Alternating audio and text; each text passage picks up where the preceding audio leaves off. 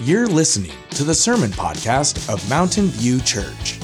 Whether you're here catching up on last week's message or digging through a past series, we're so grateful you've tuned in today.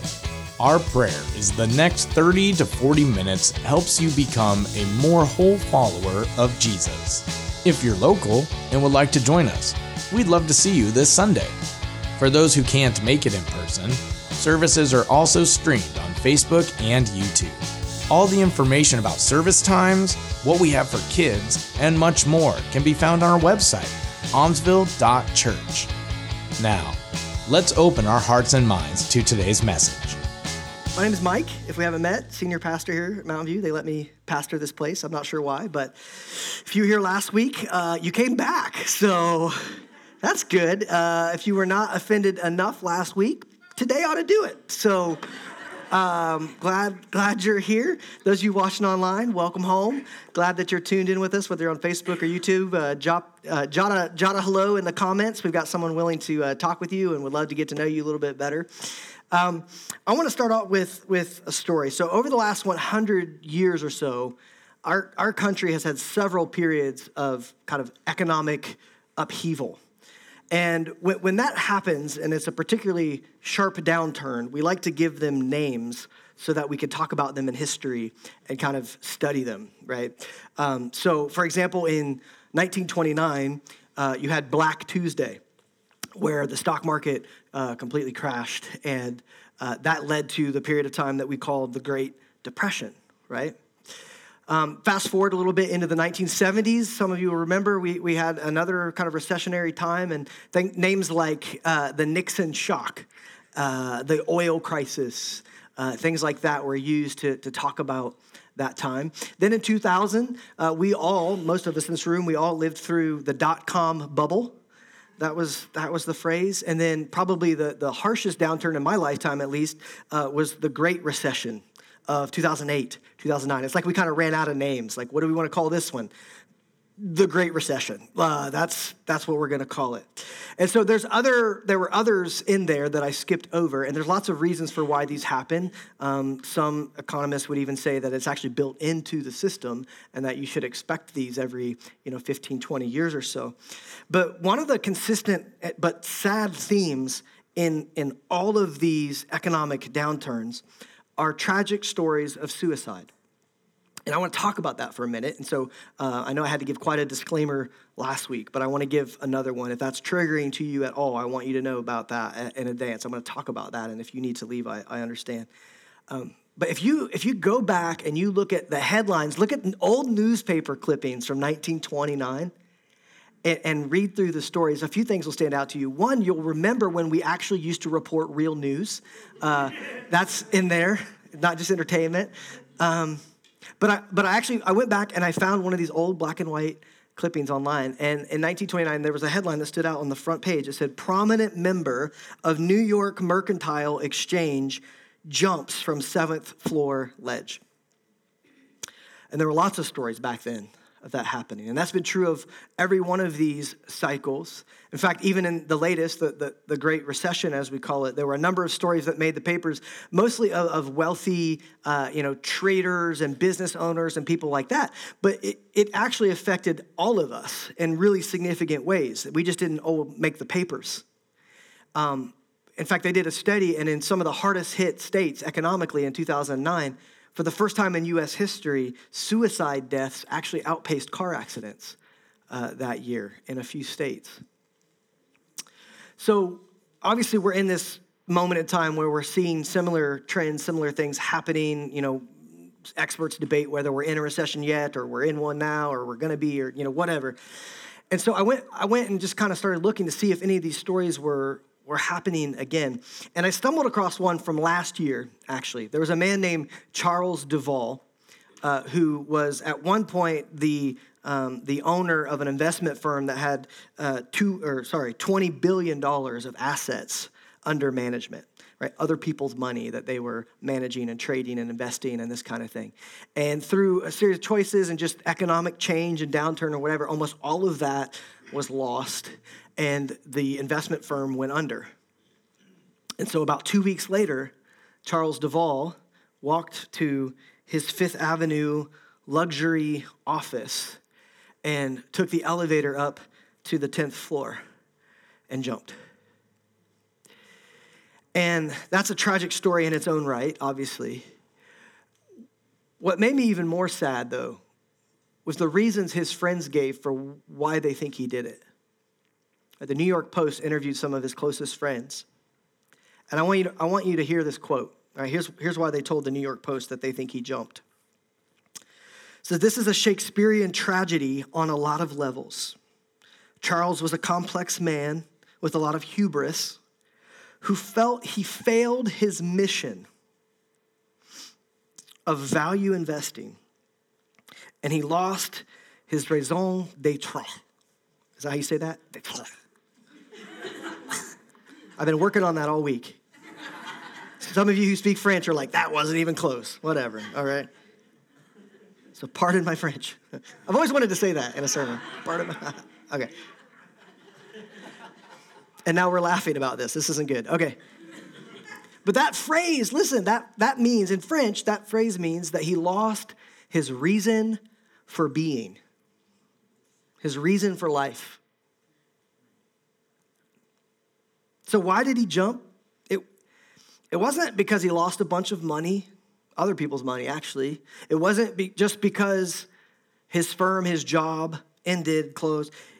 He jumped because his identity, his reason for living was so wrapped up in those things that when he lost those, he thought he lost everything.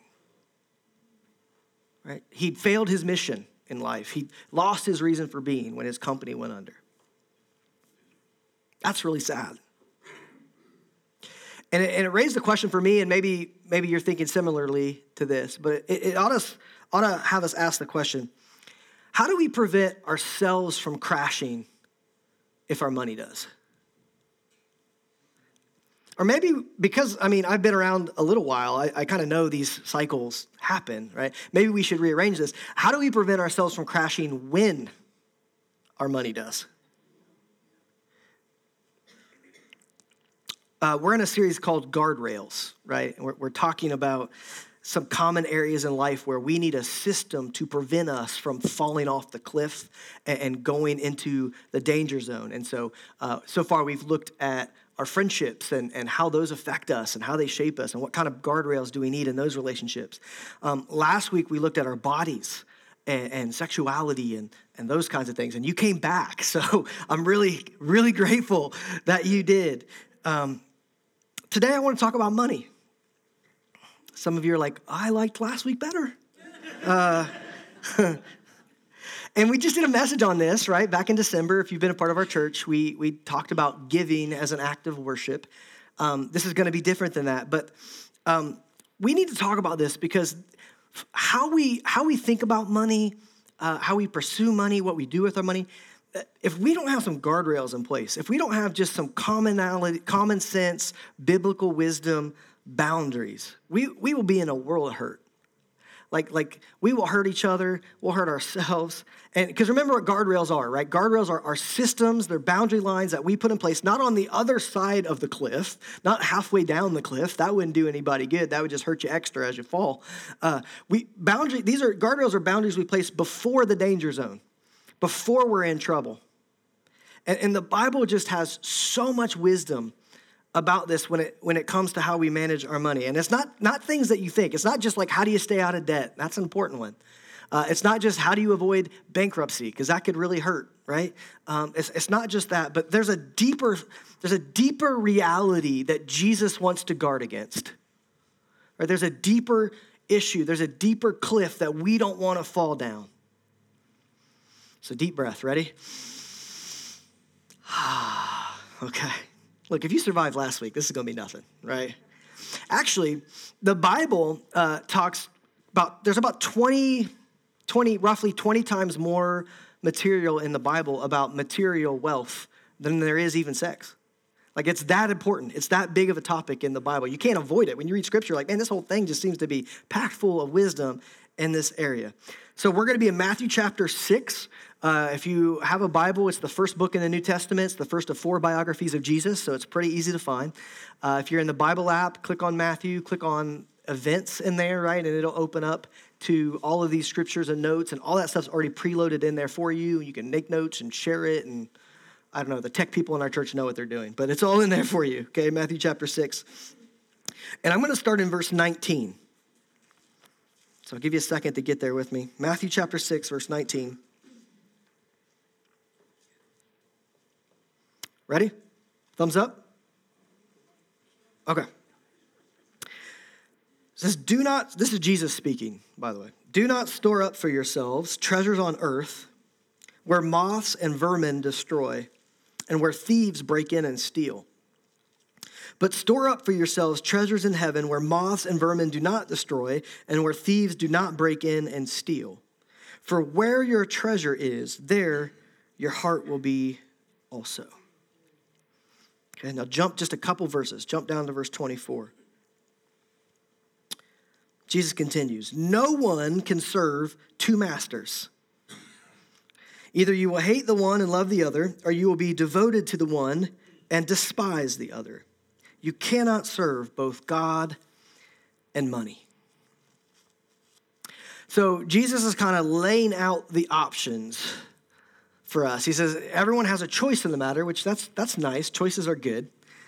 But only one thing or person can have control of our lives at one time, right? Because that's what a master is, right? Masters are the thing in charge. They're the thing that controls you. They call the shots. They're the boss.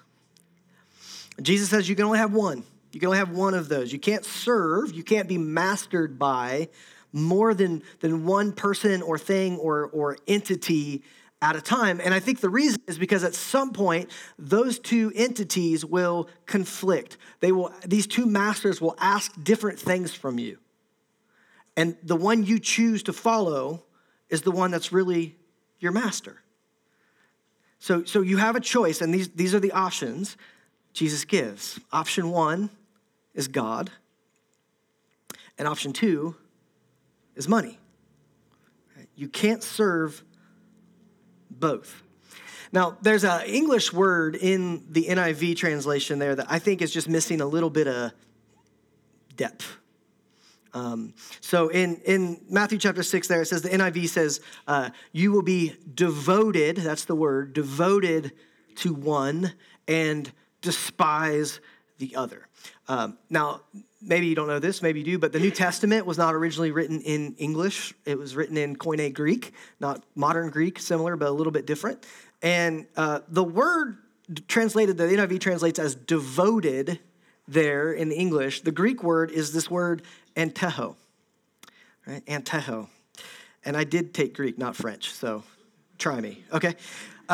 But it's only used in 2 other verses, actually 3 other verses in the New Testament, one of which is Luke's version of this same story. So similar context. And then in the other 2 verses that word shows up are very different contexts. It's not actually talking about money at all. So I want to read one of those. It's from the book of Titus, Titus chapter 1. And what Paul, the author there, is talking about, if you look at the context, Paul is talking about the qualifications, the characteristics of someone who would want to be a leader in the church. He uses the term elders. Right? If you ascribe or aspire to be an elder, a spiritual leader in the church, these are the kinds of qualifications you need to meet. That's the context of the verse. And so at Titus 1, verse 9, here's one of the qualifications. He says, he must hold firmly, that's the word, antecho, he must hold firmly to the trustworthy message as it's been taught. So, and teho has this sense of taking a hold of something and refusing to let it go. In that context, he's talking about the message of Jesus. He's talking about the gospel, the teachings of Christ. Like if you want to be an elder in the church, man, you need to know those things. You need to have them you need to hold on to those, and you're not to teach anything else, right? You need to hold on to those. You grab it and keep it, and don't let anybody let you or take that from you. That's the word, antecho. So let's go back to Matthew chapter 6. Jesus uses that same word. It's translated as despise, right? Or sorry, you will be devoted. You will be devoted to one and despise the other. It's as if Jesus is saying, two masters, you can choose money or God. But if you choose money, and if you cling to your money, you won't be able to cling to anything else, including me. And we know this physically with our hands, right? Everybody, will you do me a favor? Put your hands in the air real quick. Right? Everybody, can you lean them left a little bit? Lean them right a little bit. Wave them like you just know, hey, ho. Anyway, sorry. All right. 90s kid. Anyway, it has nothing to do with the message. Anyway, okay. No, put your hands back, sorry. Fist, right? Would you make fist for me for a second? Okay, now I want you to turn to the person next to you and give them a warm embrace. Just pull them close. Just try to.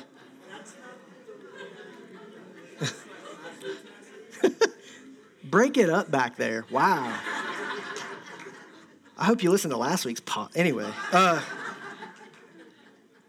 You could kind of do it, right, with fists. Like you can kind of wrestle your arm around them a little bit, and kind of pull. You could fist pump, which is sort of friendly. You could push. You could push pretty good, actually, with closed fists. You can't really grab them. You can't shake a hand. You can't pull them in. It's awkward, isn't it? It's an awkward way of embracing. I think Jesus is saying the same thing here. That if you grip so tightly to money and techo, it makes it hard and awkward to try to grip a hold of anything else. Like some of us just know this from experience, that when we were living like this, man, it was really also hard to take hold of peace. Or when you're, oh, come on, I can't let this thing go. It makes it harder to let go of, or to receive joy, to grab a hold of joy. It makes it harder to grab a hold of peace. And I think Jesus is even saying here, it makes it harder to hold on to God. That these two things are sometimes in opposition. Because what else does Jesus say? Do you know the story where there's the rich man that comes up to Jesus and he asks him a question that maybe you even asked before? He's like, what do I got to do to get in the kingdom of God? And Jesus knows his heart, right? Knows his wealth and says, well, you need to get rid of some of your possessions. In fact, he says you need to sell all that you have and give to the poor and follow me. And I don't think Jesus is saying that's what all of us need to do, or I'd be a hypocrite, right? But he knows this man. He knows what's holding him back from being able to really grab a hold of God. He says, so if you want to follow me, you need to travel a little lighter. You need to let go of all your riches. And it says the man walks away. And then Jesus makes this statement that it's easier for a camel to go through to pass through an eye of a needle than for the rich to enter the kingdom of God. That there's something about money, something about having money, something about holding on to money that actually makes it more difficult for us to hold on to God. See, it's not really about money.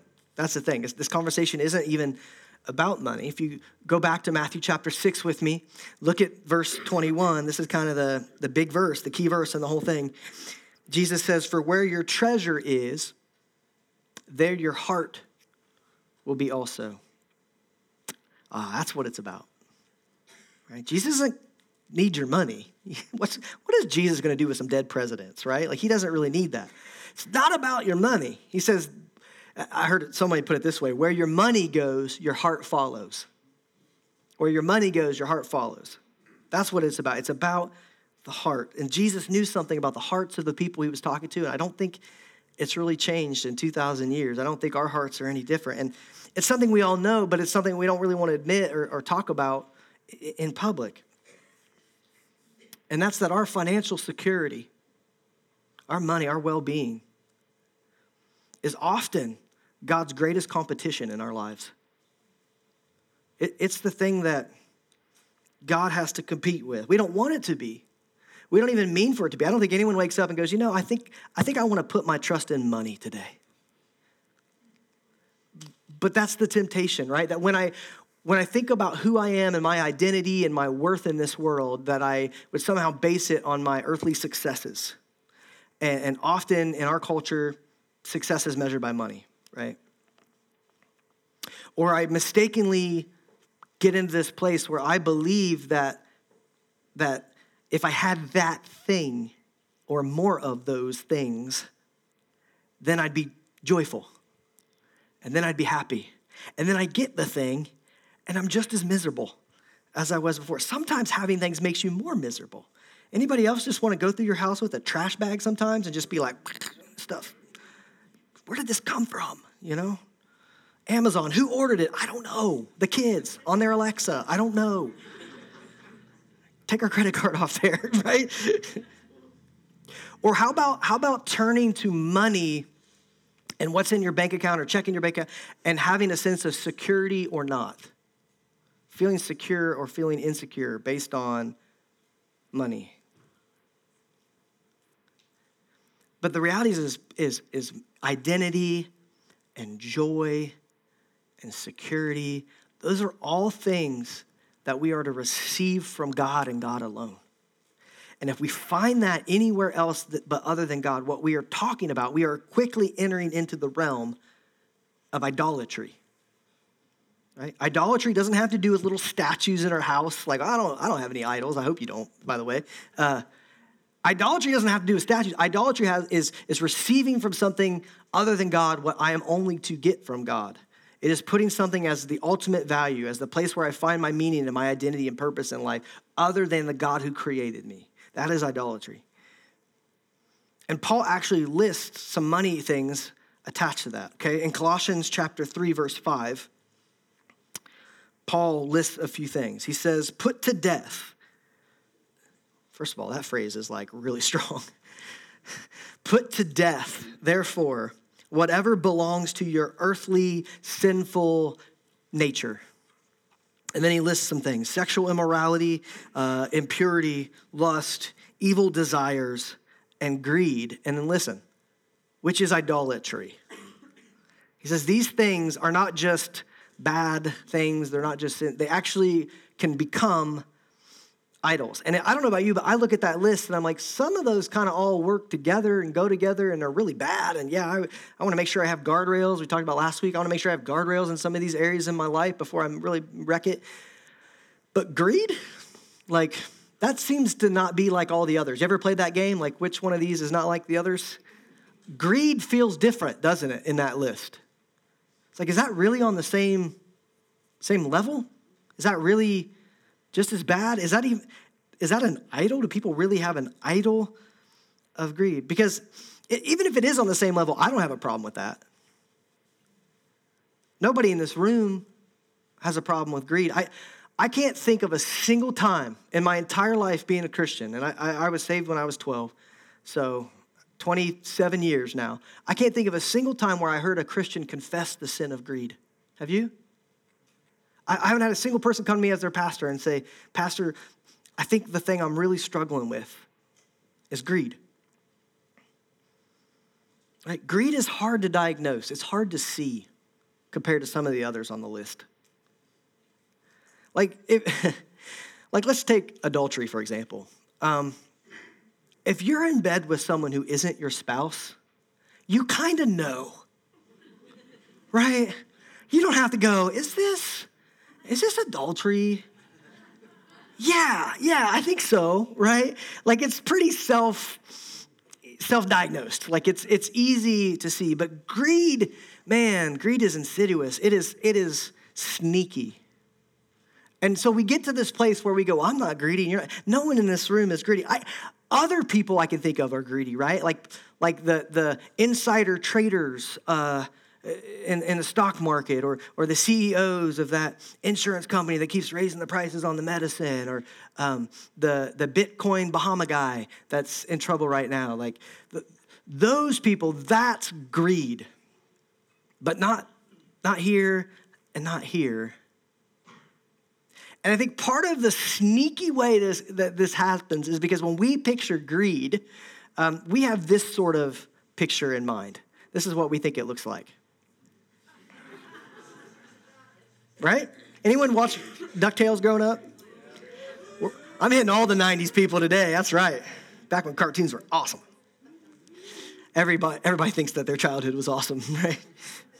But this is Scrooge McDuck, right? Scrooge has got this vault of gold, which, by the way, someone took the time to watch DuckTales and figure out the exact dimensions of his vault and figure out how much money Scrooge McDuck had at today's value. So they did all this, and they found, some people have a lot of time on their hands, you know what I mean? But they found that his vault would be worth $5.4 trillion. And I hear that, and I'm like, trillion, like, you don't get to be a trillionaire without being greedy. That's greed. Why do you need to be a trillionaire? Right? That's greed, or billion, or whatever. Like, there's a number that we have in our mind that we're like, if someone has that much money, they are greedy. That greed is about how much money you have. But hear me, if that is the case, then Jesus wouldn't have talked about it. And Paul wouldn't have talked about it. Because everybody that Jesus is talking about, compared to you and me, we're poor. And most of the early church, not all, but even by first century standards, most of the earliest followers of Jesus didn't have a lot of money. And yet Jesus talks about it, and Paul talks about it. Like he needed to warn people about this. In fact, in Luke chapter 12, verse 15, Jesus says, watch out, right? Watch out. Be on your guard, there it is. Be on your guard against all kinds of greed. Apparently there's different kinds. I don't know what they are. All kinds of greed. Life does not consist in the abundance of possessions. Like, I read that and I'm like, I wonder if Charles Duvall knew that. He lost his reason for being. Here's Jesus flat out saying, like, you are not your stuff. You are not your things. You are not your bank account. That is not life. That is not what matters. Watch out. Watch out from falling into that trap. So be on guard against all kinds of greeds. How do we do that? And what are the ditches that we need to avoid? I think there's kind of two sides to this that I can think of that we need to guard against. Ditch number one is over-consuming. Right? We need to be on guard against over-consuming. A lot of our world, I think, lives by the motto, if I want it and I can afford it, then I should have it. Right? If I want it and I can afford it, I should have it. And falling into the ditch of overconsumption is easier for you and me than it's ever been, thanks to the modern invention of credit. So we could actually change it and say, if I want it, and even if I can't afford it, I can have it for a little while until they come and take it. And then you have highly effective marketing, right? Have you ever had this thing happen where you're talking with your friend or your spouse or whoever, and all of a sudden the next time you get on Facebook or the next time you're on Google or whatever, the thing you were talking about is in front of your eyes? You're like, is this phone listening to me? Yes, it is. It absolutely is. It's not me being tinfoil hat crazy. That's a real thing, right? That is one way that we market these days, so that you see the thing you're talking about, or the thing that everybody, and all of a sudden you're on social, and guess what? Everybody else owns that thing. You never noticed it before, but all of a sudden you're seeing all these pictures on Instagram or whatever. It's like, wow, and they're having so much fun. And I would be too if I had that thing. So you combine modern systems of credit and highly effective marketing, and it is just like danger zone city for overconsumption. And if we don't use all of it, or if we just decide, hey, I don't really want this, or I don't need it anymore, we can just trash it. Now, I'm not saying anything to shame anybody, or, I'm grateful to live in this country, but it's the only one that I know. So if I'm going to pick on any country, I'm going to pick on my own, okay? And so the United States, get this, the United States, we are about 5% of the world's population. 5% of the world's population. We produce 40% of the world's waste. Wow, we're pretty good at this over-consuming thing, maybe. They actually did a study that kind of how much energy we use and how much we buy and they actually determined, and there was Americans in this study, so it wasn't just like other countries don't like us, right? But it was estimated that if everyone else in the world lived the way that Americans live, it would take 4.1 Earths to sustain it. I'm not a mathematician, but I think we only have one, and we won't ever have 4, so something's got to give there, right? Again, not trying to shame anybody, and I am just as much a part of the problem as anybody else. I'll confess that. But that should mess with us a little bit. Like, why do we have all this stuff, and what are we going to do with it, and where's it going to go, and how's this going to work out? So ditch number 1 is overconsumption. The second ditch that we need some guardrails against is under-giving. Right, so over-consuming, and then number 2, under-giving. Now, if you're a part of Mountain View, if you've been around for a while, what I'm about to say you've probably heard before. But we've got a lot of new faces in the room, and maybe you're watching online and you've never heard this. It's just like this is too important to not get. Again, and this isn't about money. This is about your heart. So here's the statement. All of us, myself included, all of us, you watching online, are business owners. Did you know that? You own a business. You run a business. No matter what your title is, no matter what your profession is or how you make money. If you make money, if you have money to manage, you have a business to run. And some of you might say, yeah, Mike, and you should mind your own business. And I will, and I do, and I'm almost done, okay? But if you have money, you have a business. And you got to figure out, okay, how's my business going to run? How am I going to manage it? What am I going to do with this income? And this is where a budget comes in. Everybody say, boo. There is nothing that ruins a good date like a budget. You know, like budget talk is not fun, and I get that. But budgets are you managing your money, right? A budget is telling your money where to go. It's not a bank statement. Bank statements tell you where your money already went. There's a difference. Some of you are like, I have a budget. Wells Fargo sends it to me at the end of every month. That's not a budget. That's telling that your money's gone at that point, right? A budget is on the front end. It's you telling your money where you want it to go. And all of us have one, whether it's written down or whether you stick to it or not. All of us have a certain flow of our assets and our income in our businesses. And most of us, the vast majority of people, run their business in this order, okay? Live, save, give. Live, save, give. Meaning money comes in, which you earned, you worked hard for, it's yours, it's coming into you, in your house. And so you decide, I'm gonna live on almost all of it, meaning I'm gonna spend it, right? Rent, groceries, all the things. And then I'm gonna save a small percentage of it, most months, maybe. And then I'm gonna give when I can, if I can, ever. And most people, I'm not shaming you, by the way, most people live this way, and if you live this way, you are in great company. Some of my favorite people in the world live this way. Live, save, give.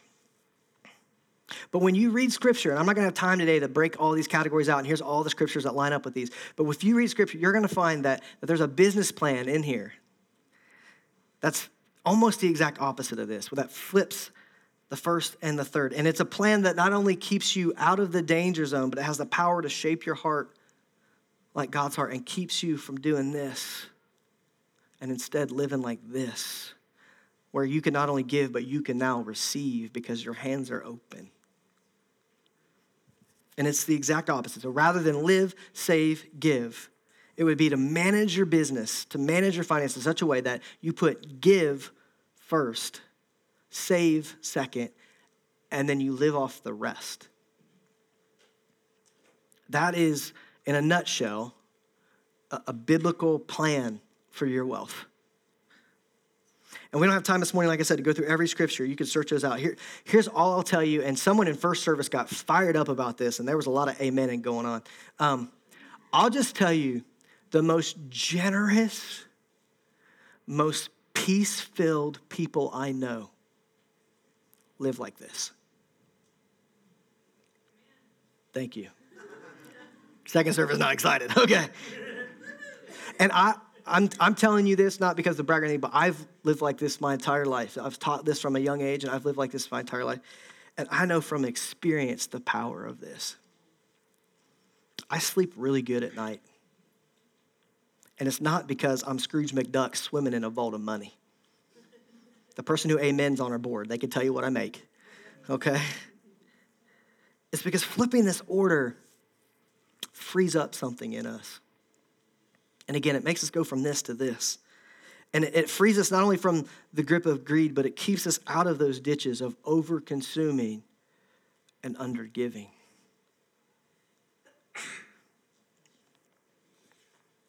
One of the things I appreciate the most about Jesus is that he never asks me to do something that he wasn't willing to do. Like, that's the kind of guy he was. That's the kind of leader Jesus is. He goes first. And this is how Jesus not only spent his money, this is how Jesus spent his life. In fact, he was even more radical. Okay, listen, 2 Corinthians chapter 8, verse 9. It says, for you know the grace of our Lord Jesus Christ, that though he was rich, I mean, think about all the things Jesus had before he came to earth.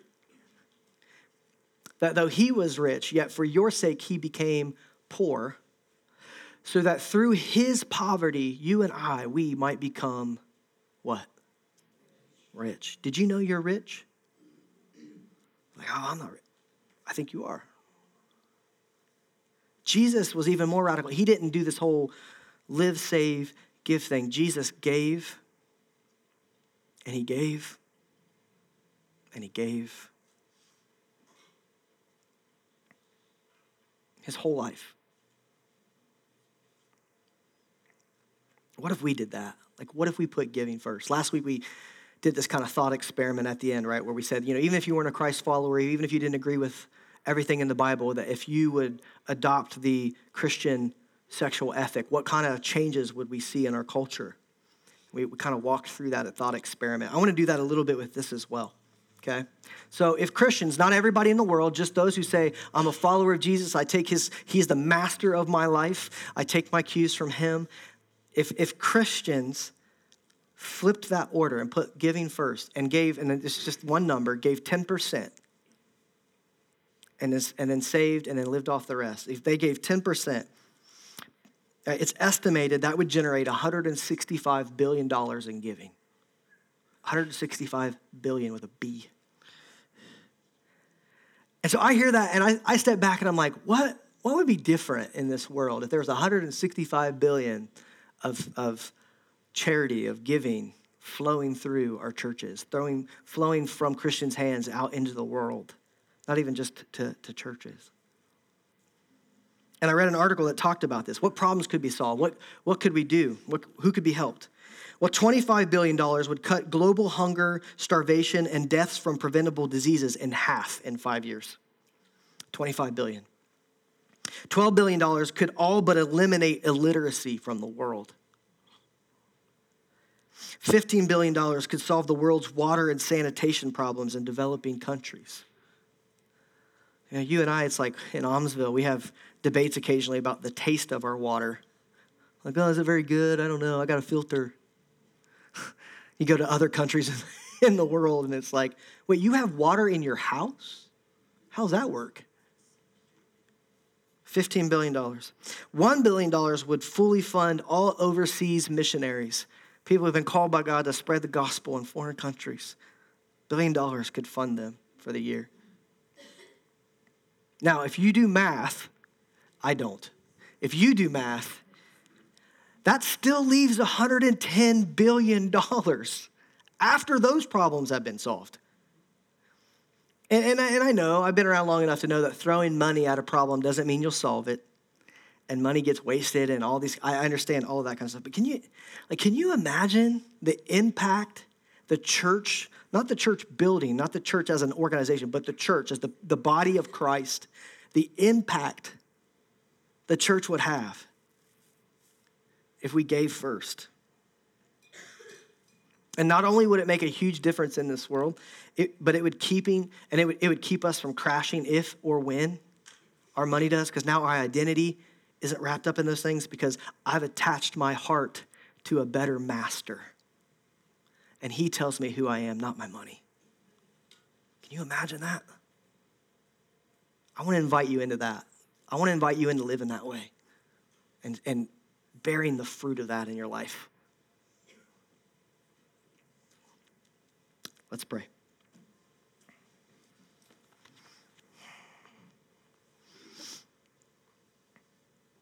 Heavenly Father, your word is just as true to us today as it was to the people who heard this in the first century.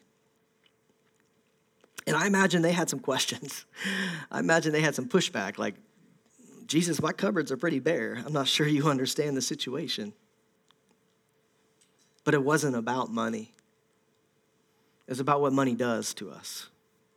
It's about the grip that it can have in our life and how to release that so that we can experience the full life that you have for us.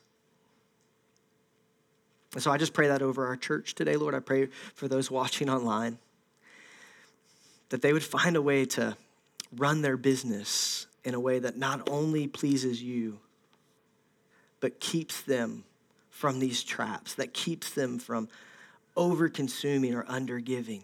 None of us want to do those things, and yet we tend to fall back into them over and over if we don't have a clear plan for the wealth that you've entrusted to us. So guard us from all kinds of greed. And that could look different for each one of us, Lord, but you know. Would you guard us from all kinds of greed? We love you. Thank you for your grace. Thank you for giving up everything. Though you were rich, you became poor for me. Thank you so much. We love you, Jesus. Amen.